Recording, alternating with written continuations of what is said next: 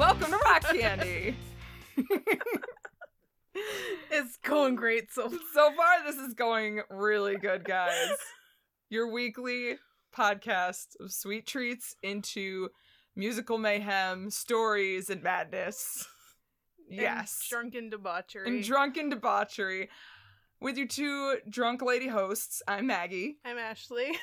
And this week, we are recording in a new location for temporary purposes. We even have a producer. Yeah. We're fucking bougie as fuck this week. It's like we're professionals or something. Yeah, but we're not. No. At all. No. But trying counts. But we can pretend for one day. Yeah. That's fine. Just, I would like to say a special thank you to my boyfriend Mike, who has helped us a lot. Oh yeah, and he is putting up with a lot of shenanigans. He's in the other room recording us right now, and I'm sure a lot of eye rolls are going to come our way.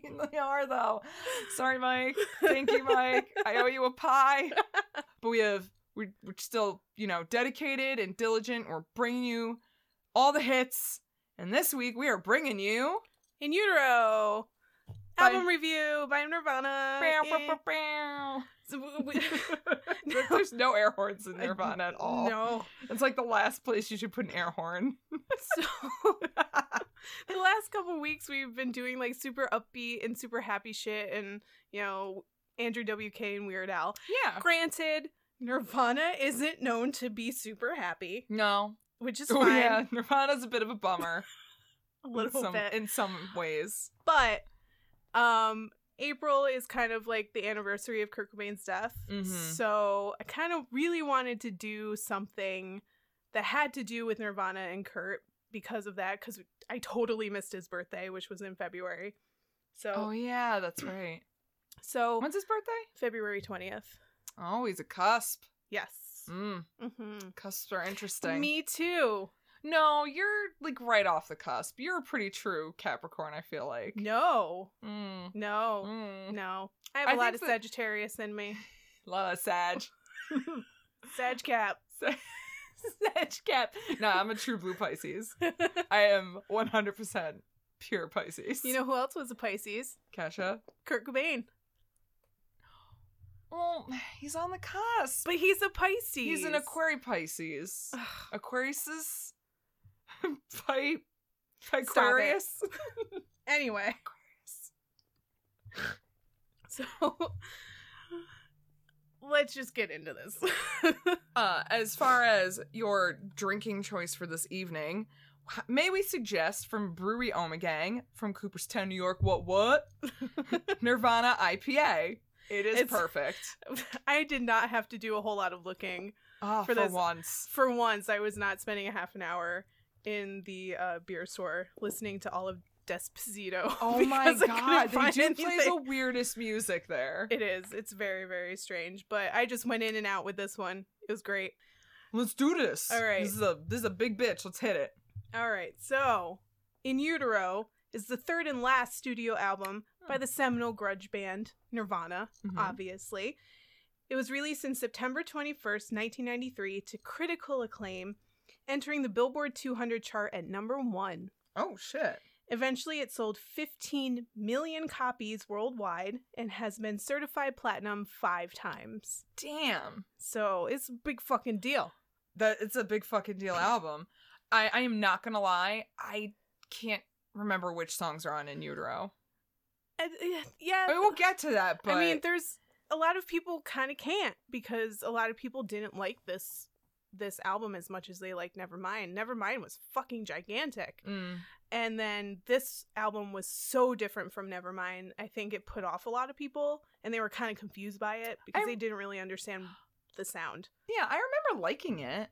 I definitely didn't dislike it. I think just maybe there were more singles off of Nevermind.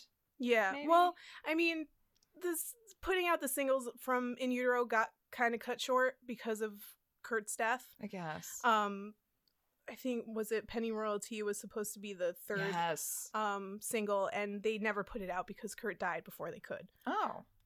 Jesus. All right. So, it also signaled a fairly drastic change in Nirvana's sound, like we just said. from their previous album, Nevermind, and even though it was well received, it didn't do as well as their massively popular major label debut. Right. So let me give you a little background about what was going on in Kurt Cobain and Courtney Love up until the beginning of recording in February 93. Shit was fucked up in the year. You don't say. In the year leading up to them starting recording for this album.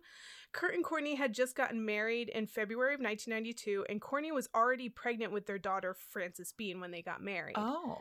Frances Bean was born in August, and shortly afterward, Vanity Fair published a scathing article about Courtney that not so subtly indicated Courtney used heroin while she was pregnant. I remember this. This resulted in the Los Angeles Department of Child and Family Services temporarily taking their daughter away, as well as the Cobains being hounded by tabloid reporters. Right. So Courtney insisted that she was misquoted in this article. Right. Because the author of the article pretty much said she was on heroin, and Courtney insisted that she completely stopped using heroin as soon as she found out she was pregnant. Right. So she stopped before the first trimester was even up. Which, okay, yeah, that's fine. I mean, come on. How many people are pregnant, don't know it, and are drinking like crazy, or granted, maybe, you shouldn't be doing those things in the first place. Yeah, you shouldn't. Like, I'll give you alcohol. I'll give you smoking, marijuana. I'll even give you cigarettes. Like, I'll give you a lot of things. I'm not gonna give you heroin. No. Why are you doing heroin? Right. Heroin and meth. Again, that's where I draw the line. I'll give you cocaine. Right. I will not give you heroin. And also, as soon as her daughter was born, both of them just used right again. Kept on using. Yeah. So, okay, sure, you stopped when you found out you were pregnant. Maybe. Congratulations. It didn't teach you anything. No. So on top of all the pressure from the media, Kurt's pervasive stomach problems were getting worse and worse. He claimed he had stomach problems of an unknown origin for years, and the only thing that helped ease his pain was drugs. So, incessant media scrutiny plus painful stomach issues equals so much heroin use. By now, he had long had a full-fledged heroin addiction. Oh, wow. But these two things, media scrutiny and medical issues, would be major themes in Utero. Mm-hmm. Kurt makes constant references to medical devices, diseases like cancer, medicine, laxatives, and antacids, and more than frequently made references to how his life has become tabloid fodder. Right.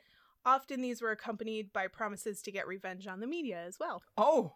Kurt was obsessed with revenge. Oh. Like, I did not know that. As kind of like, as nice of a guy as he was, and as like kind of a loner, he talked about revenge a lot on everyone. I wonder how much of that was the heroin talking too, though. You know, like how much of that is like just I'm really high. I think I don't know, because he started using drugs when he was like 13. And a lot of his notebooks, his journals, his poems and stuff, they all talked about revenge. But like when you're a teenager, you talk about that shit all the time. You don't really mean it. Seriously. But he kept with that shit. Oh my god. I mean, when I was a teenager, I had the most fucked up stories that I would write about getting revenge. So, you know, you just, when you're that young, you don't take that seriously. We all wrote really bad poetry when we were young teenagers. No one understands me. I'm just gonna sit in my room and listen to Stained. It's been a while. Oh, shut up. No. That's another song for another episode. Oh, we're never talking about Stained it's gonna happen. No. So it was the beginning of 1993. Nevermind was still fresh in everyone's minds. Nirvana just played 2 very successful grunge-heavy shows in Brazil with their good friends L7, and they were turning their heads towards recording a new album. For their follow-up to Nevermind, Kurt wanted a very specific sound and a very specific producer to work with. He wanted Steve Albini, who at the time was gaining popularity in the grunge crowd for his sparse, bare-bones recording style. Up until recording in Utero, Steve Albini had already produced albums for the Pixies. He did Surfer Rosa, which was a very popular Pixies album, The Jesus Lizard, and The Breeders. After Nirvana, he would see even more success by producing a shit ton of albums for just about everybody. Yeah. He's a main runner in the game. Right, but mostly Superchunk, John Spencer Blues Explosion, Fugazi, PJ Harvey, Bush, Assault, Flogging Molly Mogwai, Godspeed You Black Emperor, Gogo Bordello, and Cheap Trick. Damn. Among many. I feel like in the game of which one of these is not like the other, I'd pick Cheap Trick. Out of all of those, like, really? Cheap Trick? Okay. And he did a lot with Cheap Trick. It's just weird. He was often branded more as a recorder or engineer rather than a producer because he usually recorded a band playing a song the whole way through in one take and rarely made any changes in post-production. Any coughs, sniffs, offhand remarks made during recording were usually left in the track. And you can even hear this in a couple tracks on In Utero, like Serve the Servants and Radio Friendly Unit Shifter, where Kurt is talking over the music. You can't really make out what he's saying, but you can hear him say shit. It's probably like, hey guys, you want to get some Taco Bell after this? I'm really hungry. That's probably why he had so many stomach issues. Just kept eating Taco Bell. At first, Albini didn't really want to work with Nirvana. He thought that they were, quote-unquote, typical of the Seattle sound of the time. Oh. And just REM with a fuzz box. Oh, damn. He was That's not nice. shade. He was not nice. I'm saying it. But he worked with the band anyway, calling it an act of mercy.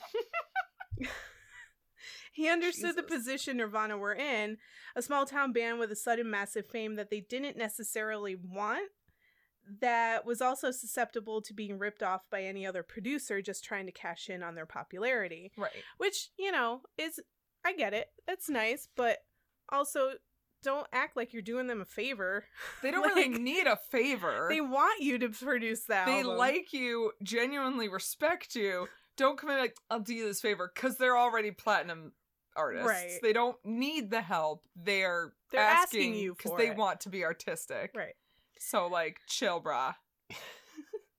So, like, motherfucking Teresa, Saint Steve Albini bestowed his holy presence upon Nirvana and accepted the job as producer. Am I not merciful? That's really... Thank you, Commodus Albini. That's really what the movie Gladiator was about. Steve Albini. Joaquin Phoenix took all of his inspiration from Steve Albini. Oh my god. That'd be wonderful. So recording started in early February 1993 in Patchderm Studios in Cannon Falls, Minnesota. And this place was in the middle of nowhere, in the middle of the woods. There's nothing around them. Mm-hmm. The only thing they had to do was focus on recording. Damn, all right. So there was the specific intention of both the band and Albini to make this album very different from Nevermind, and Albini proved to be the perfect person to help the band accomplish the sound they were looking for. Whereas Nevermind was polished and perfected, Nirvana really wanted their next album to be rougher, raunchier, and a little unrefined. And I think that's what we get with In Utero, compared to Nevermind, at least. Yeah, Nevermind has this more produced album feel. Yeah. Almost. Yeah. Nevermind was very produced. Yeah. It was very shiny. It was very clean. And that's not what In Utero is at all. In Utero kind of goes back to their roots. Right. All songs were played live, meaning drums, guitar, and bass were all played together in one recording. Nice. Vocals and second guitar tracks were added later, but that was all that was added. Oh. Nothing else was added. Kurt even said later that it was the easiest recording they've ever done. It was helped by the fact that both parties were pleasantly surprised at the other's professionalism and easygoing personalities, and recording ended up being a pretty pleasant experience for everyone, despite the fact that Kurt was previously convinced that Albini was a sexist pig, which, yeah, I'm pretty sure he is. Gonna say he had a reputation for being a real big misogynist. And he was also in a band with the ill-advised name of Rape Man. What? Yeah. What? So, what? Thumbs up for that guy. Gross. It's really fucking gross. Gross. So was it like a playoff of Rain Man? I have no idea what the fuck it was part of, but yeah, no, that was really bad. Instead of being obsessed with people's court, he was like obsessed with Maury. Like, maybe. I don't know. I'm trying to rewrite this movie in my head now. No, don't. That's bad. Yeah, it is bad. Fucking brain. Anyway, Kurt already had many of the songs written before going into the studio, so recording only took 2 weeks. Damn. And actually, recording itself only took 6 days. That's it. That's old school. Just going in, getting it done. Yeah, well, that's when, awesome. When you're in the middle of the woods in Montana, you have nothing else to do but focus on recording for 10 to 12 hours a day. Yeah. So, of course, you're going to get it done really quickly, especially if you come in with songs already written. Right. So, the other 8 days were spent kind of fucking around. Days were spent waiting for the band's equipment to be shipped to them because they didn't bother showing up to the studio with it. What? They spent some time contemplating having someone FedEx a boombox to them because they didn't feel like going out and buying one. And time was also wasted deciding if they should fly their own guitar tech out to the studio because Kurt couldn't tune his guitar correctly. Bless his heart, he was not a good guitar player. Very, very prolific lyric writer, and he could write a real good melody in the middle of a rock song, but dude really was not a good guitar player. You would think so by album 3. You'd He think at he'd least have would his know how to shit tune his together. guitar. You would think he'd have his shit together, but Just at least tune your guitar, bro. I guess. I can tune a guitar, and I'm a garbage guitar player. What are you doing? But eventually they started recording, and things really took off after that. Now, my question is, and I think this is really important and we need to know, at this point in time, was Dave Grohl addicted to fresh pots? I think he was still too juiced up on, hormones and being young to really need the fresh pots. He was a little string bean back in Nirvana. He was little a baby young boy. Dave Grohl. He was a baby. Did you see that face on the cover of this? Oh, I should mention that most of the information that I have in my notes came from the book Come As You Are, The Story of Nirvana by Michael Azerrad. And the picture on the cover, at least of the version that I have, which is wicked fucking old because I got this thing when I was in like 8th grade, babyface Dave Grohl. For real. It doesn't even really look like him. It doesn't at all. He's just such a baby. I know. And now he has so much like head hair. He's got such a giant head. Yeah. But on that cover, it's so tiny. Baby. But throughout the whole book, like, everybody kept mentioning how much of a goofball he is. Like, oh, yeah. Steve Albini literally said he liked Dave the most, not just because he was a really great drummer, but because he was quote-unquote goofy. Yeah. No. He's totally goofy. Dave Grohl is a celebrity friend crush of mine. Yeah. I want to be friends with Dave Grohl. Yeah. He looks like a great fucking time. Mainly because of the Fresh Pots video. Yeah, that definitely helped to sway me over into thinking good friend material right there. Yes, definitely. But Albini allowed the band members to decide which takes were the best, in contrast to most producers who make those decisions themselves. Oh. Once all the recording was done, and Kurt's vocals only took 6 hours to complete. Wow. Mixing was done within 5 days, and sessions were completed by February 26th.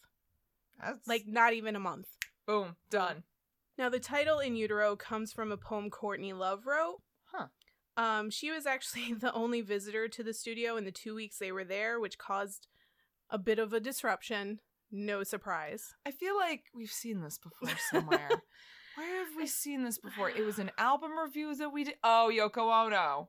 Oh, yeah. That's right. Oh, and also the Riot Girl episode. Yes. It's all leading up to this, isn't it? So no one really went into detail about what happened except for the studio's chef.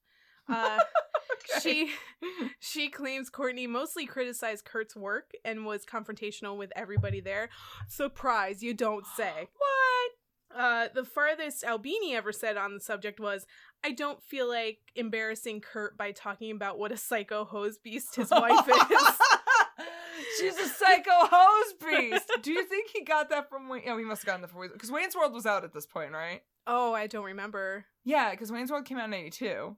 So he had to have got... Okay, because I was like, Wayne's World He was not the originator of Psycho Hose Beast. No. So help me God, he is not. Rape Man doesn't get to be the originator of Psycho Hose Beast. Nope. No. So Dave and Courtney also got into a big fight, but no one will discuss it. Wow. Well, But Dave Grohl tries to keep it real classy about Courtney Love. Like, he really doesn't like her. it's very obvious that he has a whole lot of beef with her, but he will not talk about it. No, because he's trying to be professional, you know, arguably. And Yeah. I feel like I heard recently, like, they buried the hatchet, or but I feel like they just decided we'll be civil. I think they kind of had to, because there was a dispute between releasing Nirvana's music for a box set that came out for what the fuck was it called? No, there was an album that came out, and I think one of them wanted to release it, and the other one was like, you can't without my permission because I own part of the rights. Right. I think Dave didn't want it to come out. And there was some legal tension there. So they had to pretty much agree to disagree, and it came out. So Okay. pretty much, I'm pretty sure Courtney won because, you know, she needs the money. Sure. Okay. But anyway, Kurt originally wanted to call the album I Hate Myself and I Want to Die. Oh. But bassist Chris Novoselic was able to convince him otherwise, as he was afraid they'd get a lawsuit or two slapped against them with a title like that. Right. Which, totally acceptable. As far as the artwork goes, everyone is familiar with the anatomical model with the angel wings on the front cover. A lot of people might not know that the back cover was a collage designed by Kurt himself. That makes sense, though. It features a handful of model fetuses, turtles, and body parts lying on a bed of lilies and orchids. The fetuses and the inclusion of the track called Rape Me were probably what put Walmart and Kmart over the edge, as they refused to stock the CD when it was released. Huh. That's strange. And I don't know why. I very much remember being like 13-year-old Ashley, who had a very serious Nirvana obsession at that point, and going to Walmart in Hudson, New York, and picking up the In Utero album and looking at it. I'm like, this isn't what it's supposed to look like. And then I saw they had changed Rape Me to Waif Me, and I saw that and I'm like, what the fuck? What? Yeah, they changed that. What? And they also changed the collage to have none of the fetuses in it. Yeah, it was bullshit. But they claimed it was because there was a lack of consumer demand, which is total bullshit. And Kmart even said it didn't fit within our merchandise mix. Which is so stupid. Okay. But once the album artwork was reworked, it excluded the fetuses, and Rape Me was changed to Waif Me. And a different version of the song Pennyroyal Tea was included. And then these stores were pleased enough to stock it. And I would have just said, you know what? I don't need to sell my shit at Kmart or Walmart. Well, that's the thing. Both, I think Kurt and Chris were like, you know, we really didn't want to do it, but we did it because we knew what it was like to grow up in a really small town with only chain stores available to us. So we want our music to be available to those kids. So we'll change it so that they can at least hear it. Damn it. All right. Well, that's really sweet. You can't really argue with that. I can't argue with that. Yeah. That's solid logic. Yeah. So although the album debuted on the charts at #1, it received some mixed reviews. A lot of critics loved the album and its huge contrast to the squeaky clean polish of Nevermind, while others were completely confused by it. Some were happy Nirvana didn't go full punk rock, but some thought that they weren't punk rock enough. Yeah, sounds about right. And in a sad stroke of irony, one critic from Q Magazine said, "If this is how Cobain is going to develop, the future is lighthouse bright." Doesn't that make you want to stab yourself in the face? I hope that guy felt real shitty in April of 94, right? Yeah. 94, yeah. So I really hope April 94 rolls around and he's like, ooh, I'm a dick bag. Ooh. Like, I hope he couldn't write an article for a couple years after that. You can't just go and erase that. It's printed. We know you said it. We know what you said. Granted, he didn't know, but still. Come on. But anyway, let's finally get into the songs. Yeah, music. So the first song on this album is called Serve the Servants.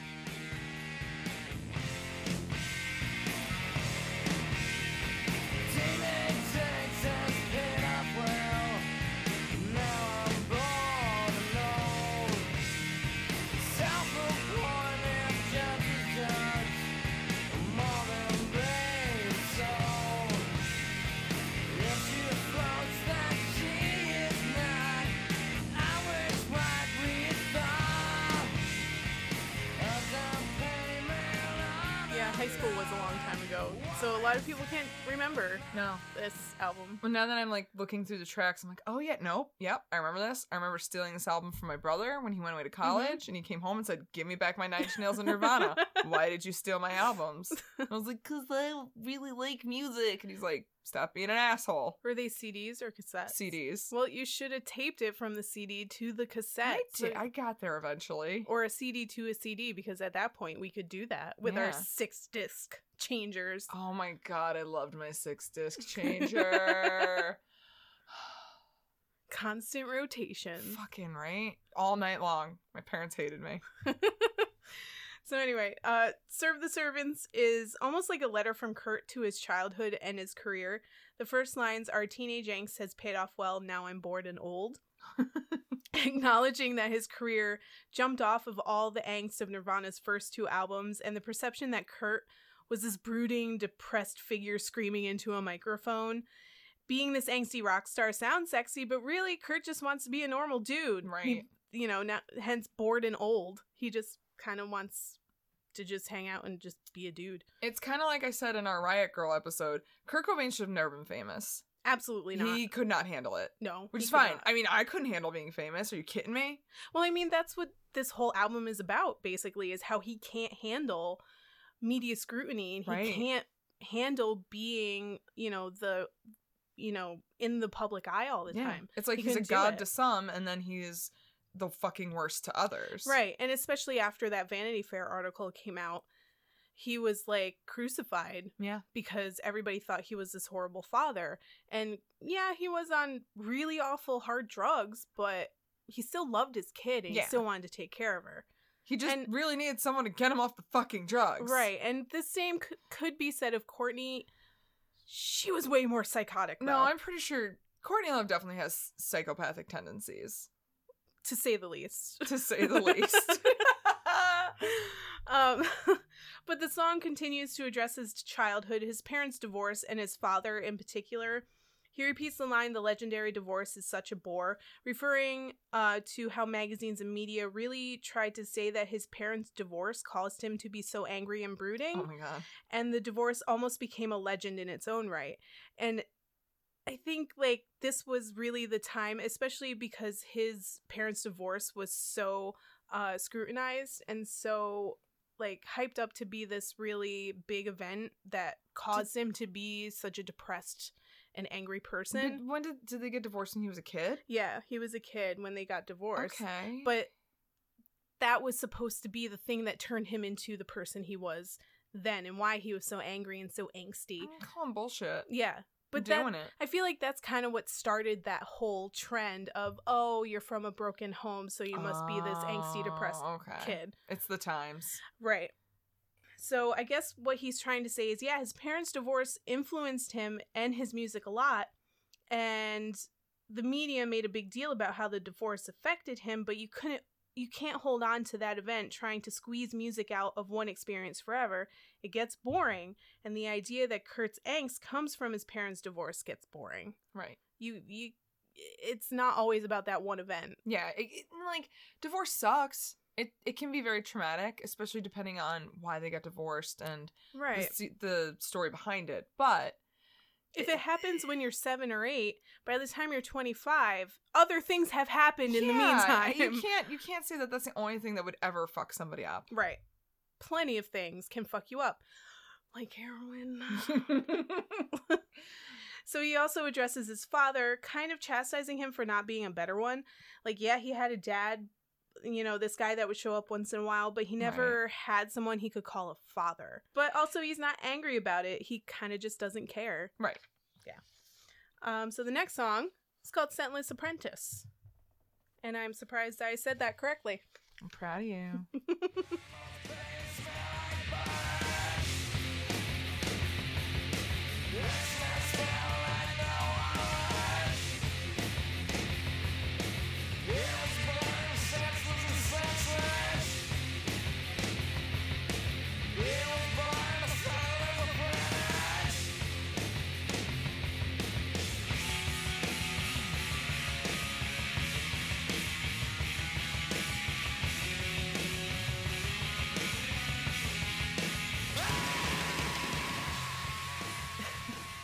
So Scentless Apprentice is one of my favorite Nirvana songs. Yeah. And it's based on subject matter alone, is why it's one of my favorites. It's based on the 1985 book Perfume, The Story of a Murderer. Oh. Written by Patrick Suskind. This was one of Kurt's favorite books and is actually one of mine, too. I've never heard of it. I actually read this book in junior high because I found out it was one of Kurt Cobain's favorite books. And it became one of mine. It's a really fucking good book. Okay. If you just want to be like really deeply taken into a book, fucking read it. It's fantastic. All right. If you don't, watch the movie. A movie was made based on the novel only a few years ago. Oh. And it was directed by the same guy that did Run Lola Run. Tom Is it the Tykwer? same? Is it the movie by the same name as the book? Yes, it's called Perfume. Story of a Murderer. Because I feel like I remember people making a big deal about him making another movie, and I wonder if that was the one. But seriously, it was the only movie I have ever seen that was based on a book that I have read that like pulled the scenes in my head straight out of my head and put them on a screen. That's awesome. It was the one and only time that has ever happened, and it was fantastic. Ooh, super good. I don't have time to read books that aren't about music, so Well, I'm gonna watch the movie. You can borrow the movie because I have it, and you can borrow it. I'm gonna watch it. But so the story is about an orphan boy in 18th century France named Jean-Baptiste Grenouille. Grenouille? Jean-Baptiste. Grenouille. Grenouille? I'm going to say Grenouille. I don't know. But Grenouille means... It means frog in French. Oh. But Okay. so that can tell you a lot about the character. Like Jean-Baptiste Frog. Yep. I'm going to call him Jean-Baptiste Frog. Frog. But he was... Say it real American, too. Frog. Jean-Baptiste. Oh my Frog. God. Jean-Baptiste. Frag. Oh my God. I don't know why they're from the Midwest, but they are. But anyway, Jean-Baptiste Grenouille was born with an extraordinary sense of smell, but no bodily scent himself. Weird. Weird. That's weird. His exceptional sense of smell led him to become a perfumer's apprentice, hence scentless apprentice. That's it. But his obsession with creating the perfect perfume ends up leading him to murder. Oh. The murder part aside, this is a character Kurt could very much relate to. Grenouille was ostracized from society at every turn, and his lack of scent made him an outcast. Kurt kind of felt the same way leading up to the recording of In Utero, with his custody battles and the media hounding his every move. Oh. In the chorus, he screams "Go away" over and over again, essentially screaming at the media to leave him and his family alone. That's fair. And this is the only song on the album where writing credit was not given to Kurt alone. It was split between all three band members, Nice. and Dave actually came up with the central guitar riff. He showed it to Kurt one day, and Kurt actually thought it was a pretty contrived riff. Oh. But he decided Hold to... up, Kurt. But, like, really? But come on. You don't know how to tune your guitar. So maybe take a back seat to Dave Grohl. Let Dave show you how it works. Seriously. Let your drummer show you how to play guitar. Think about it. Oh, but he decided to go with it anyway just to make Dave feel better. I mean, I guess. I still feel like that's really patronizing, though. It absolutely and is. Unwarrantedly. Yes, absolutely. Chris even wrote the second section of the song, and it was the most collaborative song they had ever written. Oh, that's nice. That's nice. That's nice. Yeah, because every other song on the album and every other album is Kurt and Kurt alone. This is my song. I wrote it. Yeah. Guys wrote the song. But unlike Ringo, he gets to fucking put every one of his songs on the albums. Not just on the refrigerator. God damn it. Anyway, so the next song on the album is Heart Shaped Box. Which you all might know. And if you don't, Where what the are you fuck doing you with your been? life?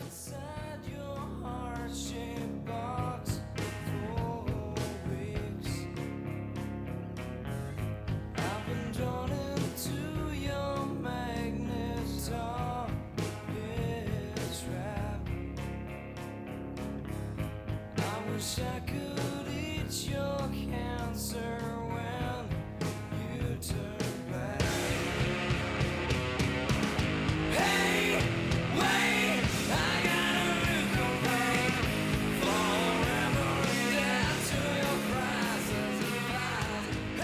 really vividly remember this music video. When I yeah. hear this song, the music video immediately pops into my head. I think this is probably their most popular music video. Oh, yeah. And also one of the most played on MTV. Because I remember the Come As You Are, and of course everybody remembers Smells Like Teen Spirit, but this one was played on super heavy rotation. Right. And it also had very saturated, bright colors that really caught your eye. I was going to say, is it weird to say it's a really pretty music video? No, it is. It's the subject matter isn't exactly... Yeah, it's a little dark, but it's really pretty. Yeah. And actually... But I'm fucked. It's fine. I can think something messed up's pretty.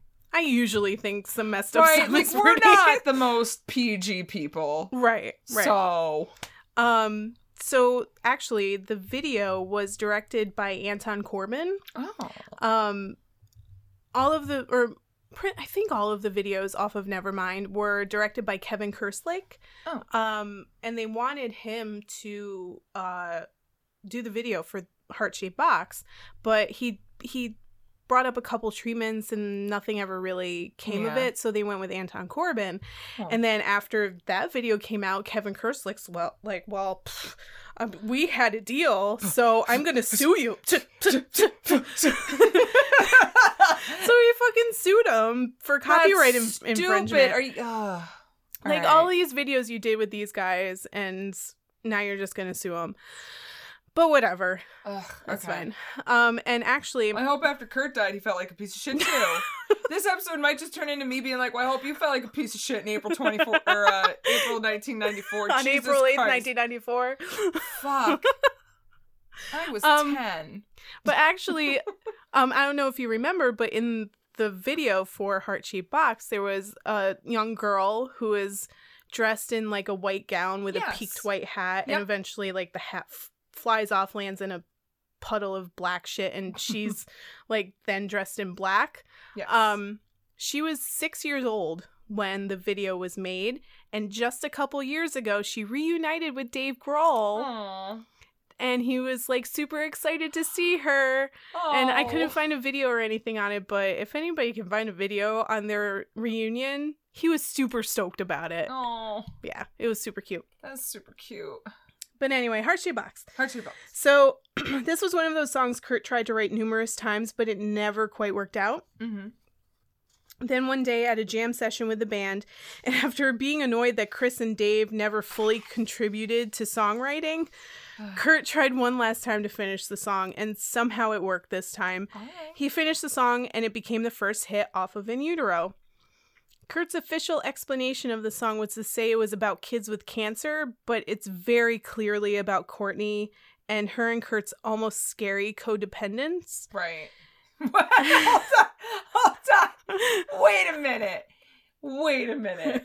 You're gonna try to tell me that the song that you clearly wrote about your unhealthy relationship with your girlfriend, no, it's about kids with cancer. Yeah. No, it's not. But see, this is gonna be a trend with Kurt, because he constantly is either saying, well, this song doesn't mean anything about anything, or, yeah, it's about this thing, when it's clearly not about that thing. Oh, that's okay. And I think there's a reason that he does that, because he wants his songs to mean something to whoever is listening to it, but he wants them to, like, relate it to their own life. Right. He doesn't want to stick his songs into one interpretation when he wants the fan to interpret it the way it relates to their life.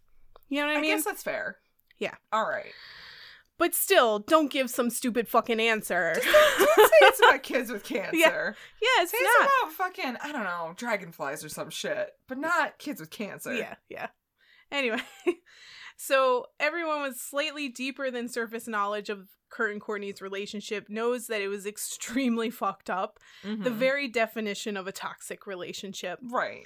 Many people claim that Courtney was extremely manipulative and, to put it bluntly, psychotic. Yeah. We said it. She and Hot Courtney... takes. Courtney Love is fucking psychotic, period. 100%. She and Kurt had she had Kurt on an extremely tight leash, and lashed out at anyone that threatened their existence as a couple. So you can kind of interpret some of the lyrics in the song as Kurt acknowledging that harmful, codependent relationship. Mm-hmm. I've been locked inside your heart-shaped box for weeks. I've been drawn into your magnet tar pit trap. Yeah.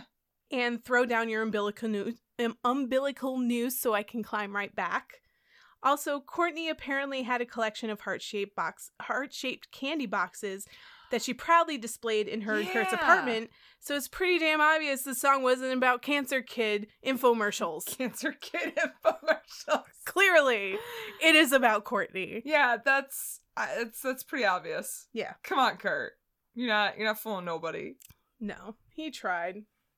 Trying counts. Anyway, next song is called Rape Me. Now the next song called Rape Me.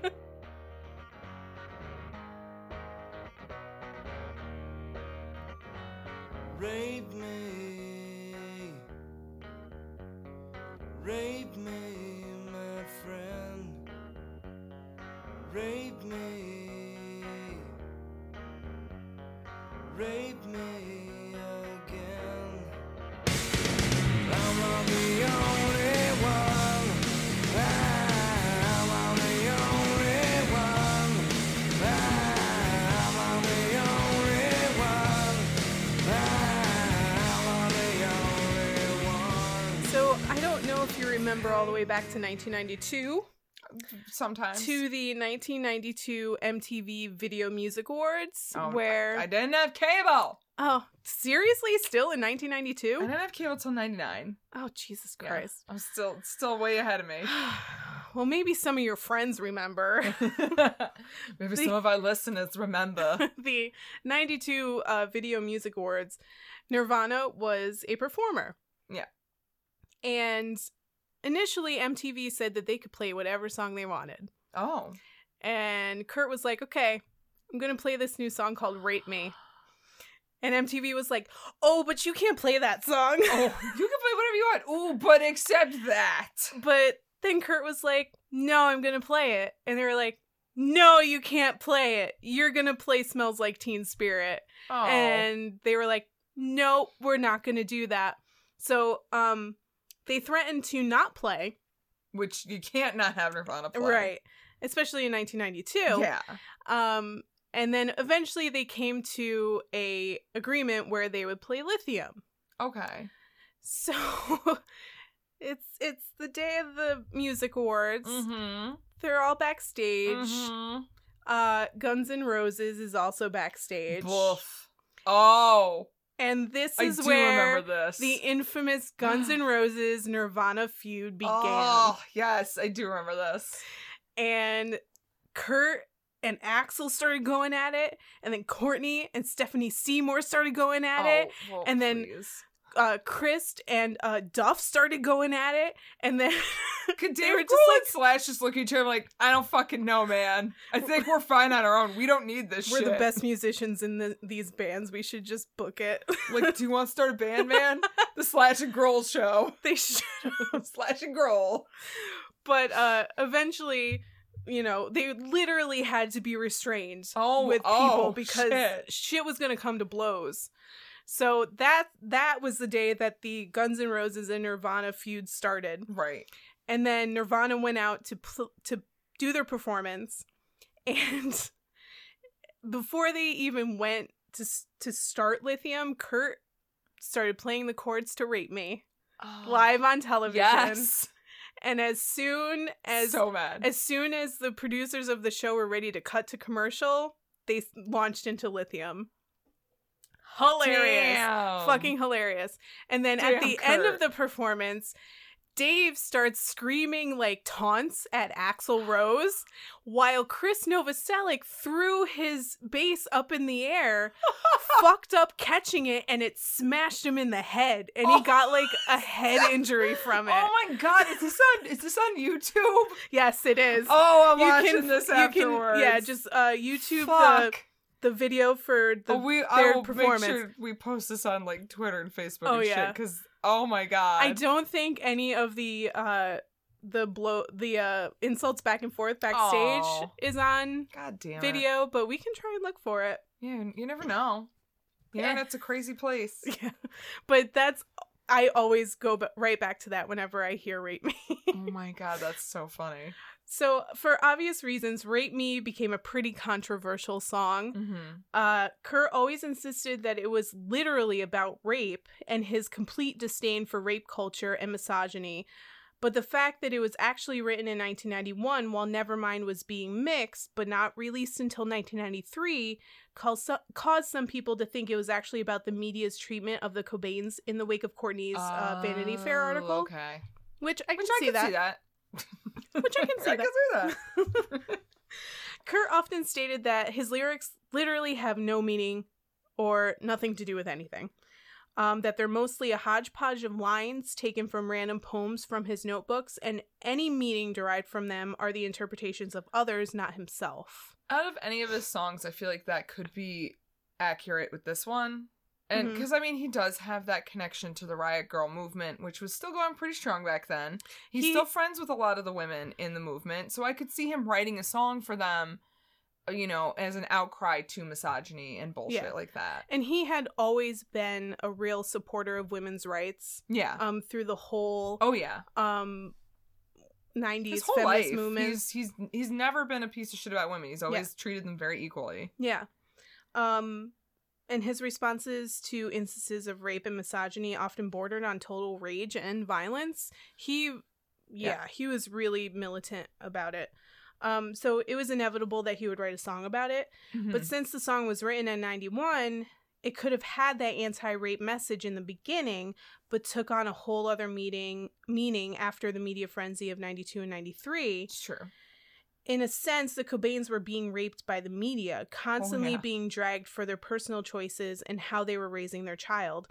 Kurt even acknowledged to Michael Azerrad that he could use the song as an example of his life within the last few months before recording the song.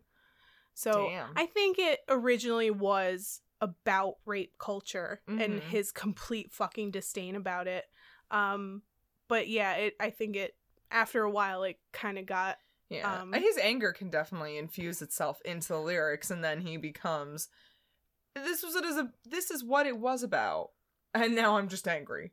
Right. In general, at my life. Now there's a whole new level of anger to go on top of it.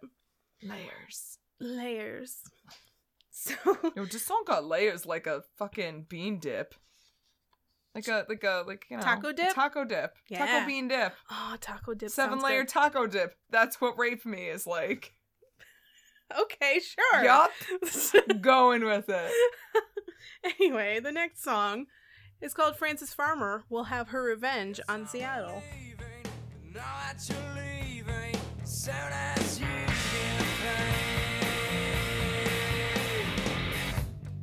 paid. It's so relaxing to hear that you're resting whenever you get away. It's so soothing to know that you sue me soon as it's out.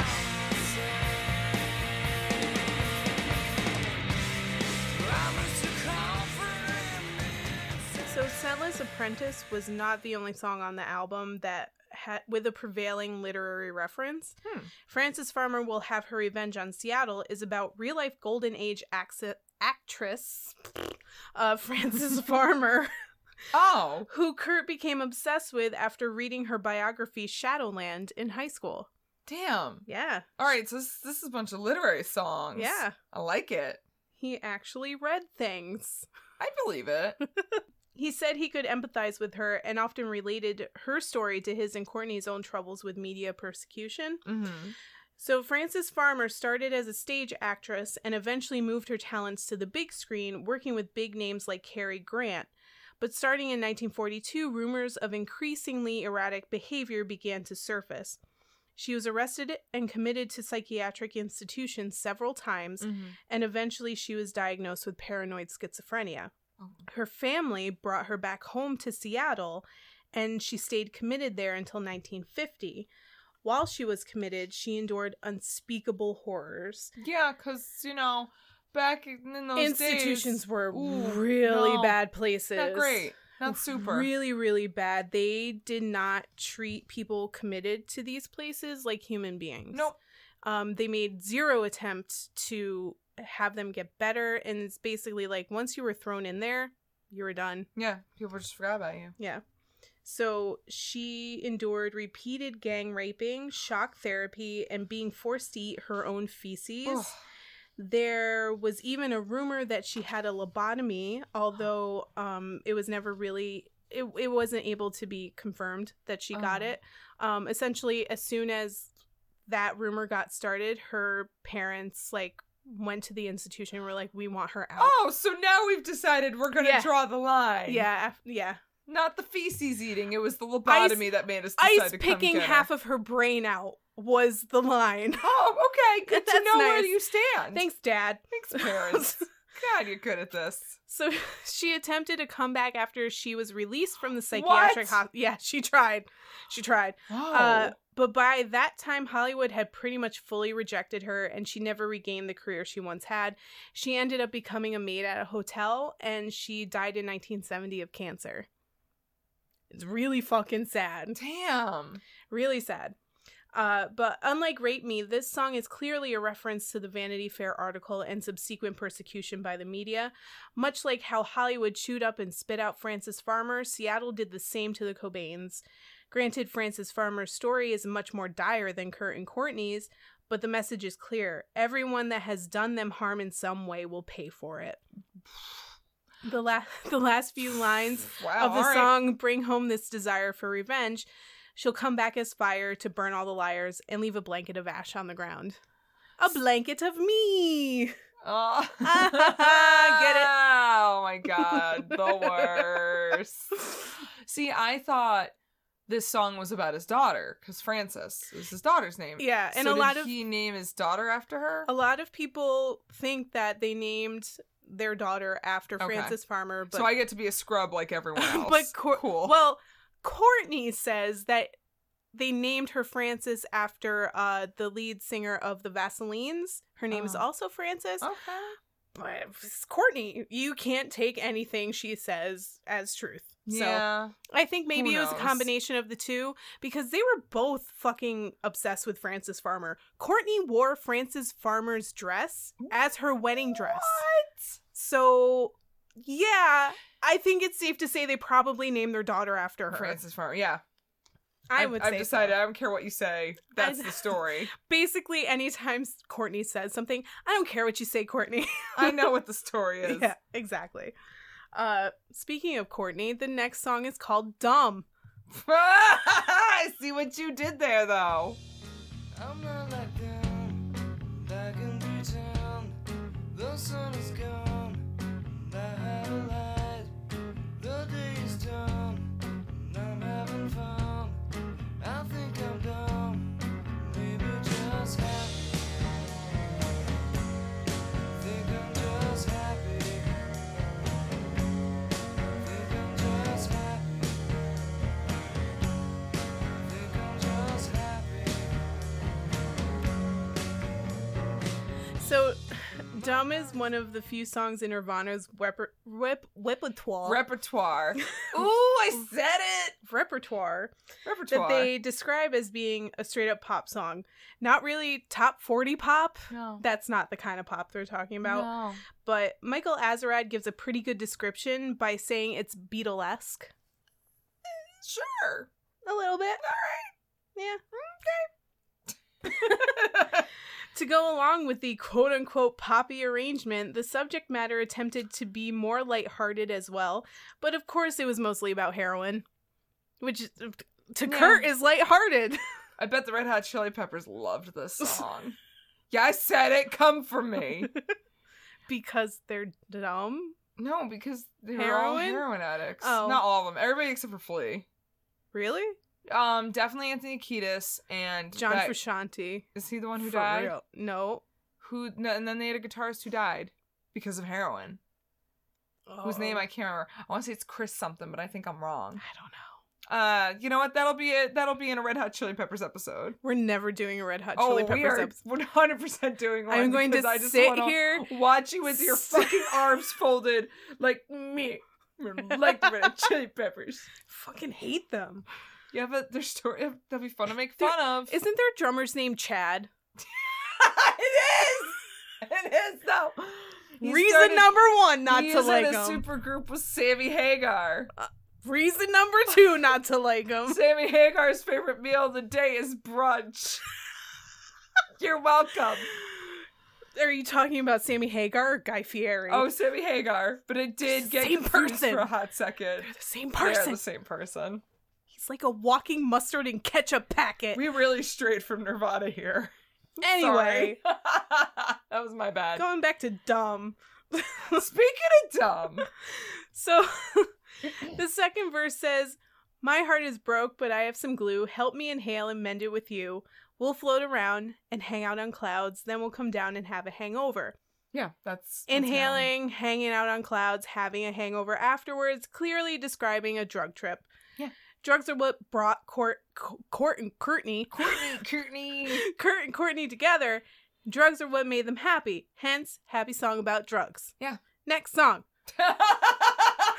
And next song. Drugs about songs. Wait. Drugs about songs. Songs about drugs. Drugs about This songs. is Songs a long about drugs. episode. We gotta get snappy Yeah, sorry. with it. All right. Okay, next song. Very ape. Very ape. Not just kind of ape. Very ape. If you ever need anything, please don't entertain ask someone else first. I'm too busy acting like I'm not naive. I've seen it all. I was at first.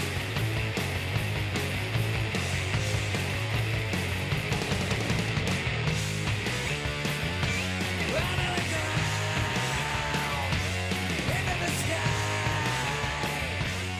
This song has one of my favorite lyrics that Kurt has ever written. If you ever need anything, please don't hesitate to ask someone else first. I feel like that's kind of my motto. I Just feel like leave I me want the to fuck make alone. that sign, you know, the fancy canvas, believe in yourself bullshit sign. Cross-stitched. But make it like that and we can put them in our cubicles. Oh, yeah. And then the I'm so bad girls will know not to come to you. Why can't we go to, like, Hobby Lobby and find one of those things as one of those cutesy little... Yeah, but because saying it doesn't things. say, like, have your best day ever. Do something amazing Do today. something amazing. Oh, my God. I'm so bad. Okay, we're done. And they all just turn into grunge. It's fine. So I'm gonna try and be brief with this song because there's not a whole lot to say about it. Okay. But it appears to be a mockery of manly men, Oh. which is kind of a Yeah. thing with Kurt because he did the same thing with In Bloom off of Mhm. Nevermind. It's like men who have an overabundance of pride in their intelligence and self-worth. In a way, it may be Kurt mocking himself for not being that kind of guy, and often Courtney would insult him for not being more well-read. So maybe... Really? Yeah. Courtney Love Hey, Courtney. would insult Kurt about not being more I feel well-read. like half of my hot takes right now are just being angry at Courtney Love. It's just Courtney. Really? Great. Please, Courtney, tell me more about how fucking well-read you are. Yeah. Yep. Sociopath. Anyway, continue. So this might be his response to that. Kind of like saying, I don't need to be like those guys because those guys are douchebags. But No. even Kurt once said, I really don't have any idea what the song is about. This is bullshit. Huh. Whatever, Kurt. Really? I've never heard Kurt say that before. Never? Never. Not a single No, time. Not this entire album. But yeah, I mean, he kind of had the same message with In Bloom, because In Bloom was kind of about those, like, douchey bros that go to Nirvana shows because they think it makes them real hardcore. Oh, yeah. So they, like, stand, you know, in the pit and just stand there and, like, oh, my God. and, like, Take push it people seriously. around. But then they'll turn around and go home and, like, fucking get their guns and go hunting the next day and be real douchebags. And And- touch themselves the whole time. And, yeah, and Kurt really fucking hated guys like that. They would hunt animals, but leave the carcasses, is what you're saying. Kinda. They're Like, those kind of assholes who are they like, take a I lot of... shot a deer, but I'm not going to do anything with it. Yeah. Don't use what you kill. Oh, Just cool. kill Just it. kill it, because you're Yeah. cool like that. So the next song is Milk It.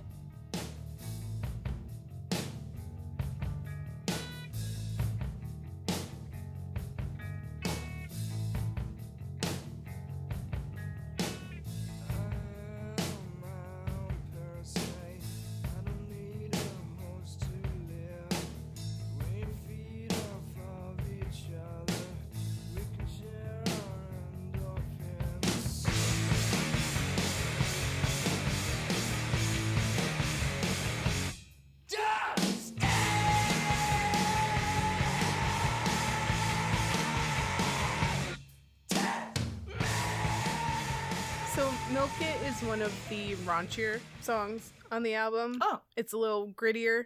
Oh. It's a little more like rolling around in the dirt, if you will. A little blue collar. A little more blue collar. Okay. This was the direction Nirvana wanted to go to as a band. Okay.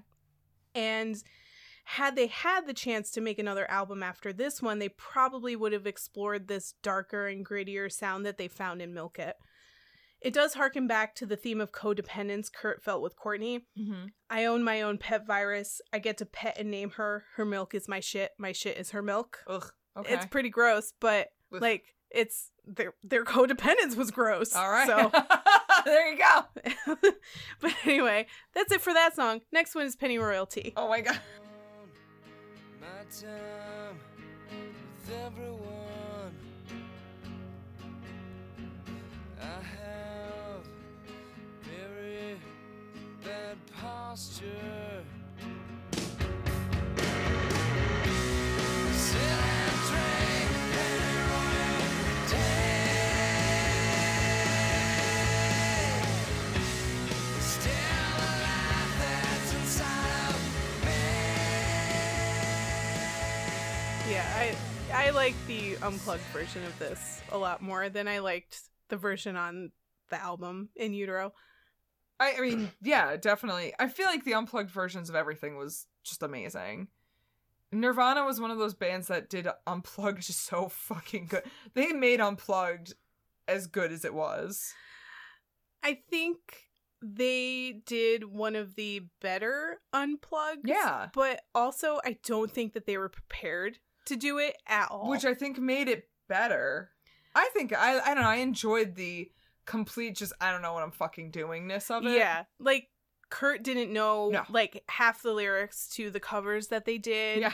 Like, and I don't remember where I heard this story, but I heard a story about how they had a lot of problems with Dave during the Unplugged because he could not get the soft drumming technique down.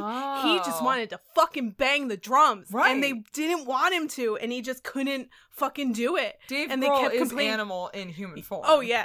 Yeah. Yeah.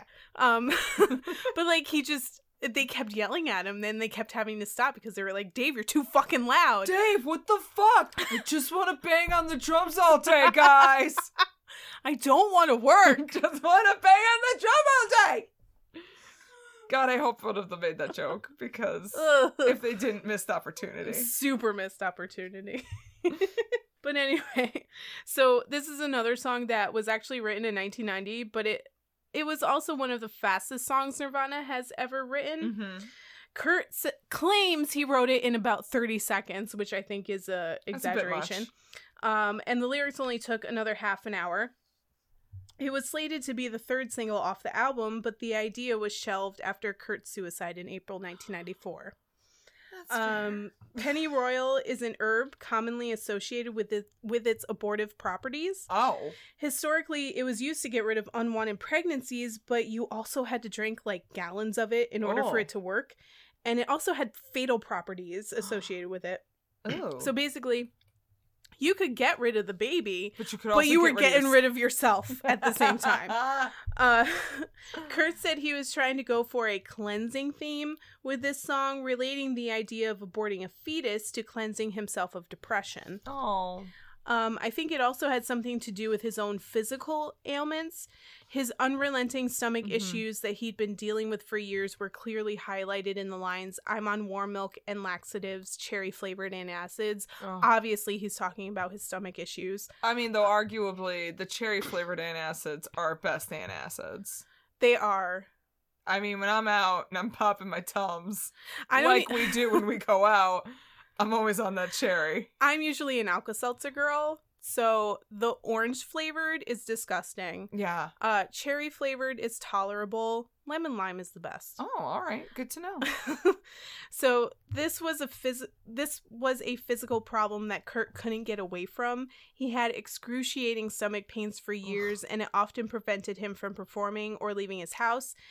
Today, I think if he was still alive, he would definitely be diagnosed with a severe form of Crohn's disease. So, yeah, like, he never really went to a doctor to get Right. really diagnosed, or if he did go to a doctor, they were just like, no, you just got stomach Crohn's problems. disease wasn't really well known back then, right? I don't think it was really a thing anybody was diagnosed with until the last maybe 15 years, Right, like 15, probably 20 around years. Probably around like 2000. They Yeah. would have figured it out if he was still alive. So if he had, Damn. yeah. So I think if he was still alive, it would be something that was totally treatable. Yeah. And could have really helped him. Yeah. If he was still alive. But he was like tortured by his stomach issues. Well, yeah, Crohn's disease is terrible. Yeah. But he would also blame his drug use on his stomach problems. He claimed to have started smoking marijuana at a young age to calm his symptoms, but by 1990 he had a full-fledged heroin addiction, and he said the heroin would stop his stomach pain, but it's more likely he was too fucked up to pay attention to the pain. Bingo. It didn't take the pain away. It was just he was in a completely other state and didn't pay attention to it. It was still there. Oh, yeah. He was just having like a rest from it. Oh, my God. Because he was in another fucking world. Yeah. So it's pretty easy to correlate Kurt's ailment to the use of pennyroyal tea to induce an abortion. Get the bad things out of your stomach with the help of an outside and not entirely legal thing. Right. Of course. Oh.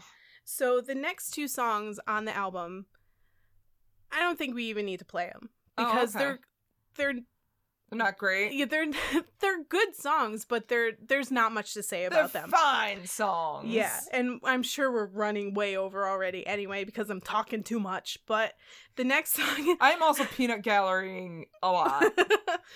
So the next two songs are Radio Friendly Unit Shifter and Tourette's.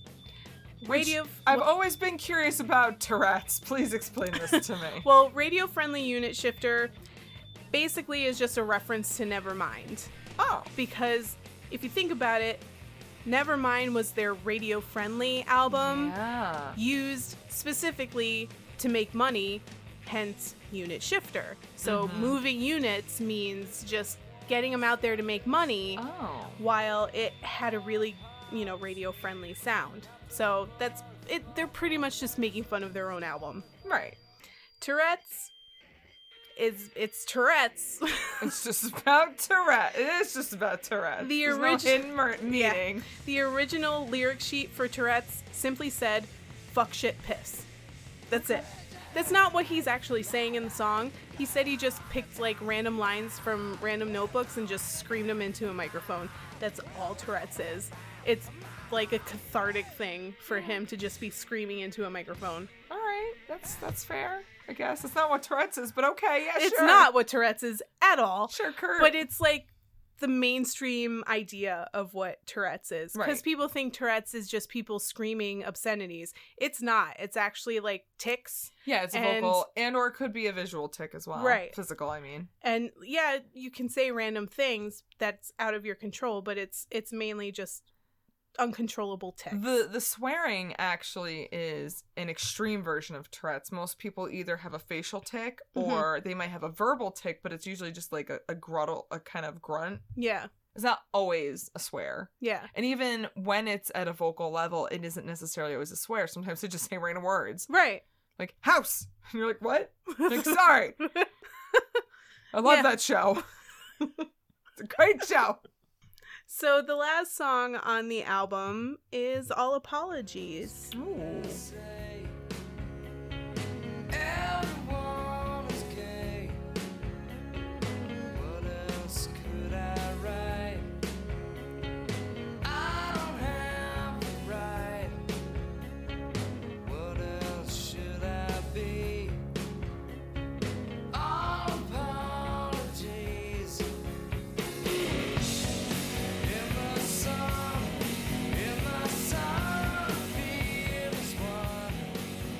So All Apologies was the second single off the album, released in December 1993. It was released on a single with Rape Me, and the decidedly grossly named song Moist Vagina as the B-side. Why? That song is the reason why I think the word moist is disgusting. Oh, moist doesn't actually bother me. I hate the word. A lot of people hate the word moist, though. I know. I think, you know what, though? I'm saying it. I think some people say it bothers them because it's trendy to say it bothers you. Oh no.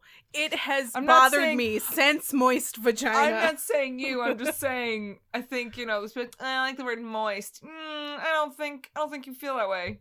You're just saying that About the word moist. moist. Moist. Oh my god! And we have lost 20 listeners. So, as mentioned numerous times before, Kurt would often insist his song lyrics have no meaning. And All Apologies, of course, was no exception. Of course. But he did dedicate the song to Courtney and Francis at a show in Reading, England. And he Aw. said that the feeling of the song, happier and more upbeat than most Nirvana songs, related to his family, but the lyrics did not. Kurt also said that the lighter, more dynamic sound All Apologies embodies was one he wished was more prominent on previous Nirvana albums. He summarized the song's mood by saying it was peaceful, happy, comfort, just happy happiness. That's a happy Nirvana song. Which is kind of sad that that's a happy Nirvana song, because it's Not happy. I mean, it has a melody and you can Yeah. tap your foot to it, but also there's that underlying feeling of melancholy that every single Nirvana song has. Yeah. Like, he can't help it. Yeah. He might be trying to write a really happy song, but he can't fucking do it. Guys, this is me being really happy. Oh, Really? Okay. Okay, Sure, Kurt. So after the album was finished, the band sent it to the president of the record label, Geffen Records, for final approval. The verdict? As Kurt said, the grown-ups don't like it. Oh. Apparently, they told him that it was unlistenable. What? Yeah. That's a little much, because it's actually a really good album. Right. But considering the clout Nirvana had at the time, they could pretty much do whatever they wanted. Nevermind was such a massive hit that they recorded with Steve Albini, even though Geffen didn't want them to. And that didn't stop Kurt from taking their disapproval of the record hard, almost to paranoia levels. He was convinced he had to scrap the entire album and start all over again from scratch with a completely different producer. But thankfully, friends loved the album, and that helped convince Kurt to keep the original recordings. As someone who has weird social anxieties, I understand that feeling of when you hear one person say, "This is trash," you decide that it is trash. Yeah. My life is trash. Everything's awful. And you will do whatever you need to do to scrap the entire thing and redo it Yeah. and make it to likable levels. And I think Kurt kind of went down that spiral. Oh, definitely. Because the record company, who really had They no don't idea fucking what know. the fuck they were Yeah, talking about. What the fuck do record companies know? They're robbing you blind anyway. Exactly. So fuck them. And I think that's what people convinced him of, was they don't know what the fuck they're talking about. You need to do what you want. And if this is an album that you really love, then fuck them. They're going to put it out anyway, Yeah. no matter what you do. Because they want that money and they know Right. at least the Nirvana name will sell. Right. And it did. And even though some people were not into it, it still went to number one immediately. The first Right. week it came Because out. people are pumped to get a Nirvana album. Right. But all wasn't exactly perfect. Both Kurt and Chris thought the bass and vocals were too muddy and inaudible, and the band decided to remix some of the tracks. Okay. Steve Albini refused to do it, Okay. and he was kind of a jerk about it too. Okay. Big surprise. Huh. He said he didn't want to do it because he thought everyone was happy with the recording as it was, but 2 weeks later he was informed it wasn't good enough.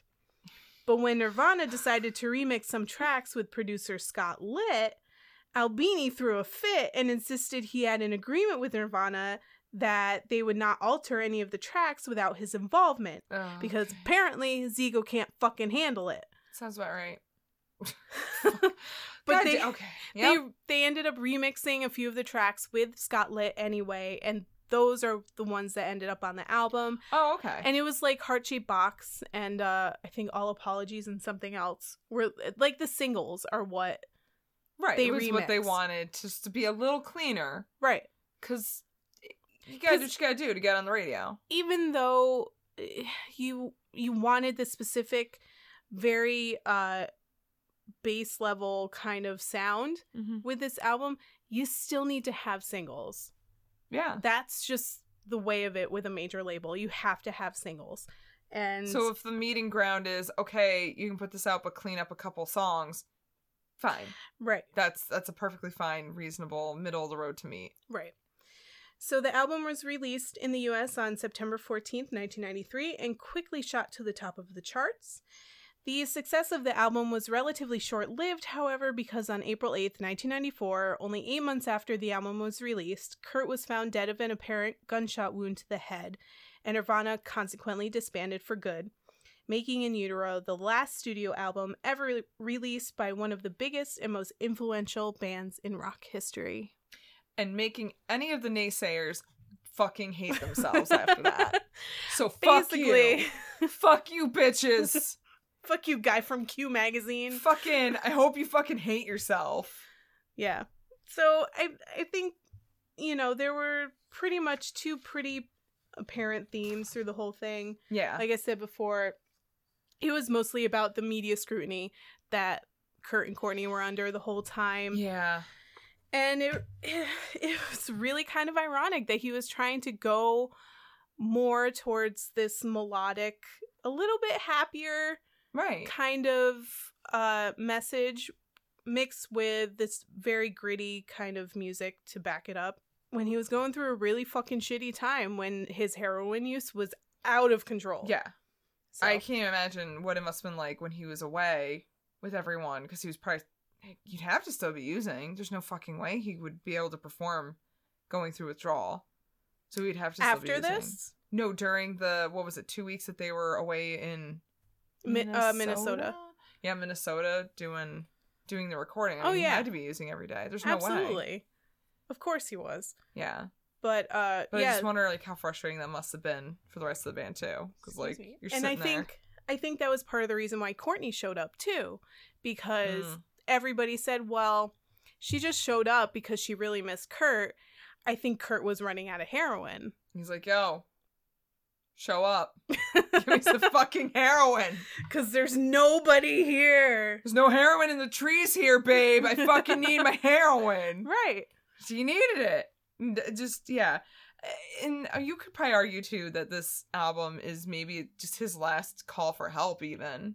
Of like, guys, I'm drowning in this bullshit. Yeah, and who around here is going to help me? Yeah. Because nobody could really help him. And I think his relationship with Courtney really prevented anybody from getting very close to him. Because even in the book, Come As You Are, I got the sense that even though they were a band and they had been friends for a really long time, right, they weren't really close. As soon as they weren't recording or performing, they were all over the place. Like, they all lived in different places. Right. They weren't hanging out with each other. And most of the people that Kurt and Courtney hung out with were also heroin addicts. Right. So it was a pretty dire situation, I think, at this point for Kurt. Yeah. With all the media scrutiny they were going through and the absolute torture of having their newborn child taken away from them. Fucking, that's awful. You know, you're trying to be a little bit happy and it's not going to happen. No, it's really... it's not. That's not... He basically needed someone to kidnap him and lock him away, clean him up, and be like, you can never go near Courtney again. Right. And, like, going to some bullshit rehab place isn't, you know, the place where he went right before he passed away. That wasn't going to happen. Yeah, a celebrity rehab place isn't going to do shit If you for can he literally just jumped the wall. Yeah. He jumped the wall and walked away. Yeah. And, like, hours later, people are like, where's Kurt go? Where's Kurt go? Yeah. Oh, he jumped the wall like 5 hours ago. Oh, okay. All right, then. Yeah, I mean, for what it's worth, and this is, of course, will be a more intense topic for a more intense episode, whether directly or indirectly, Courtney Love has responsibility for Kurt Cobain's death. Oh, yeah, absolutely. Like, again, whether indirectly or directly. That's all I'm going to say for now on the topic. We can rant about that when we get to that episode. I think it's indirect, which I'm sure is a surprise to most people because I fucking hate her. Oh, you can still hate her and think she didn't kill him. But I was super obsessed with Nirvana and Kurt Cobain when I was younger. And, like, when I was younger, I was convinced she 100% killed him. I don't think so anymore. I think she had a hand in it, but it was indirect, for sure. There's some really convincing there's documentaries out yes, there. there are. But And again, convincing books as well. So. Again, it's not for today. No. Today was for talking about That's for a pretty fucking awesome album. That's for when we decide to be private eyes and like Oh my go God. real in depth. Just drunk private eye ladies. And then we can like do some kind of 4-week Dateline shit on that. Oh my God. Just me walking around. I'm gonna have a fucking brown bag, you'll have a flask, and we'll keep them in our trench coats. My trench coat's gonna be all just 40s. And yours is just gonna have like at least Mine 3 can flasks. be flasks. And we're just like, what are we doing? I forgot. Who Courtney loves? She's a bitch. Yes, she is. Let's drink. That's what's gonna happen when we become private eyes. And I'm really excited We about do the this. research real good. We research real good. We research when we're sober. We talk about it when we're drunk. It's fine. If anything should be our catchline, it's that. We research when we're sober. Research sober, talk about it drunk. There you go. How else are you gonna get this? You're never gonna get this anywhere else, people. So But there you anyway, go. I hope everyone enjoyed that. I hope it wasn't too dry. I don't think it was dry. Oh, good. It was a nice. It's a lot of It's information. a lot of information, but you know what? Re-listening to it now, I'm like, oh yeah, you know what? This is a really fucking good album. It's really good. I like In Utero so much more than I like Nevermind. Yeah. And Yeah. honestly, out of their 3 studio albums that they made, Nevermind is number 3. Yeah. Yeah, I So, could see that. yeah. Because honestly, I could go the rest of my life, and I don't know how many more years that is, but I could go the rest of my life and never hear fucking Smells Like Teen Spirit again. And be perfectly fine. I could probably never listen to Nevermind ever again and still be able to play the entire album start to finish in my head. And that's fine. And that's all you need. That's all I That's need. all you need. All right, guys. Well, I think we're going to round it up now. Thank you so much for listening. We really appreciate it. Appreciate your support and following us and hanging out, getting your information from a very trusted source. Two Me! drunk ladies. Me! Ashley reads books. And I've read this one like 8 times, so You're like, I didn't even really need to read this I again. didn't, ow. But, you know, if you could and would and please follow us on the things. We are on Facebook and Instagram at Rock Candy Podcast and Twitter at Rock Candy Pod. You can leave us a review on iTunes. That'd be cool. We'd like that. 5-star reviews only, though. You know, if you're going to do less, don't bother. You know, I mean, we only you don't- expect the best. Unequivocally. If you Is that don't- right? Yeah, unequivocally. Unequivocally love us? Yeah. Then Then fuck off. Yeah, you don't even bother. I'm kidding. We'll take whatever we can get. We're dying here.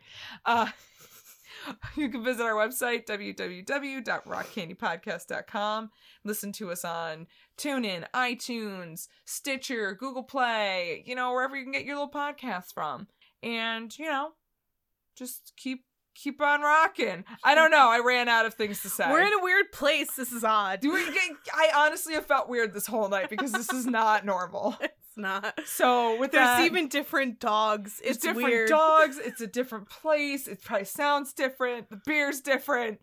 You know what? It probably sounds better. It probably does sound way better though. Sorry, I'll be better at sound someday, guys. Don't worry. And with that, party on, Ashley. Party on, Maggie. Party on, you crazy kids out there. Bye. Bye. Celebrate me.